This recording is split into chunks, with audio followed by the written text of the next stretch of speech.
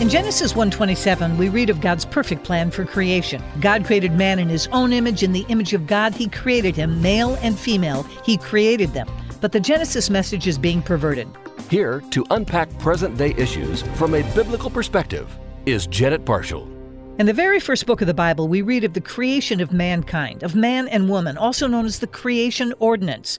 Dr. Rosaria Butterfield, in her brilliant book, 5 Lies of Our Anti-Christian Age, points out that this ordinance rests on 4 matters. First, it is an ordinance, a law, an authoritative order. Second, it's relational. Man made in God's image, man and woman created for each other. Third, it establishes a gender binary, humanity in one entity that exists in one of 2 parts, male and female. And lastly, it reveals rules and jobs given to Adam and Eve before the fall. The creation ordinance is under attack in our culture today, and this rebellion against God's plan for order and purpose is resulting in some very bizarre manifestations. Consider what one prestigious medical organization is tacitly endorsing.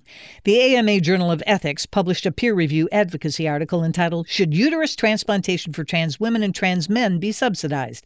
The piece essentially argues that the cost of uterus transplants for trans people should often be subsidized for trans women who want to gestate children. The article states, even though there's been no uterus transplant to date in trans women, males, that we know of, some clinicians have maintained that there are no absolute barriers in anatomy, hormones, and obstetric considerations that would rule out the possibility of successful uterine transplant in trans women. Trans women lack a trait, the ability to bear children, that may cause them to experience psychological dissonance in a way that undermines their health and well-being. The lack of a uterus also closes off the prospect of gestating a child in a way that is available to women as a class. It follows that lack of a uterus is an obstacle to full participation in the social goods attached to women's identity. To repeat, the creation ordinance is under attack.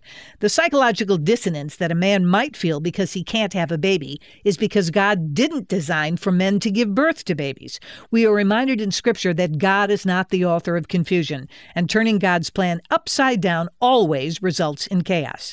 If this Frankensteinian nightmare of putting an artificial uterus in a man were to ever become a reality, where are the concerns for the preborn child, for his safety and well-being? The man might feel better about himself, more fulfilled, but his body is not a body designed for childbearing. Ultimately, this is an act of selfishness. In these latter days, we followers of Christ must remember that we are created in God's image. And when we play God by reinventing what God created, we reap the whirlwind. Those are my thoughts. I'm Janet Parshall. For more information, go to janetparshallcommentary.org or email us at janetparshallcommentary@moody.edu.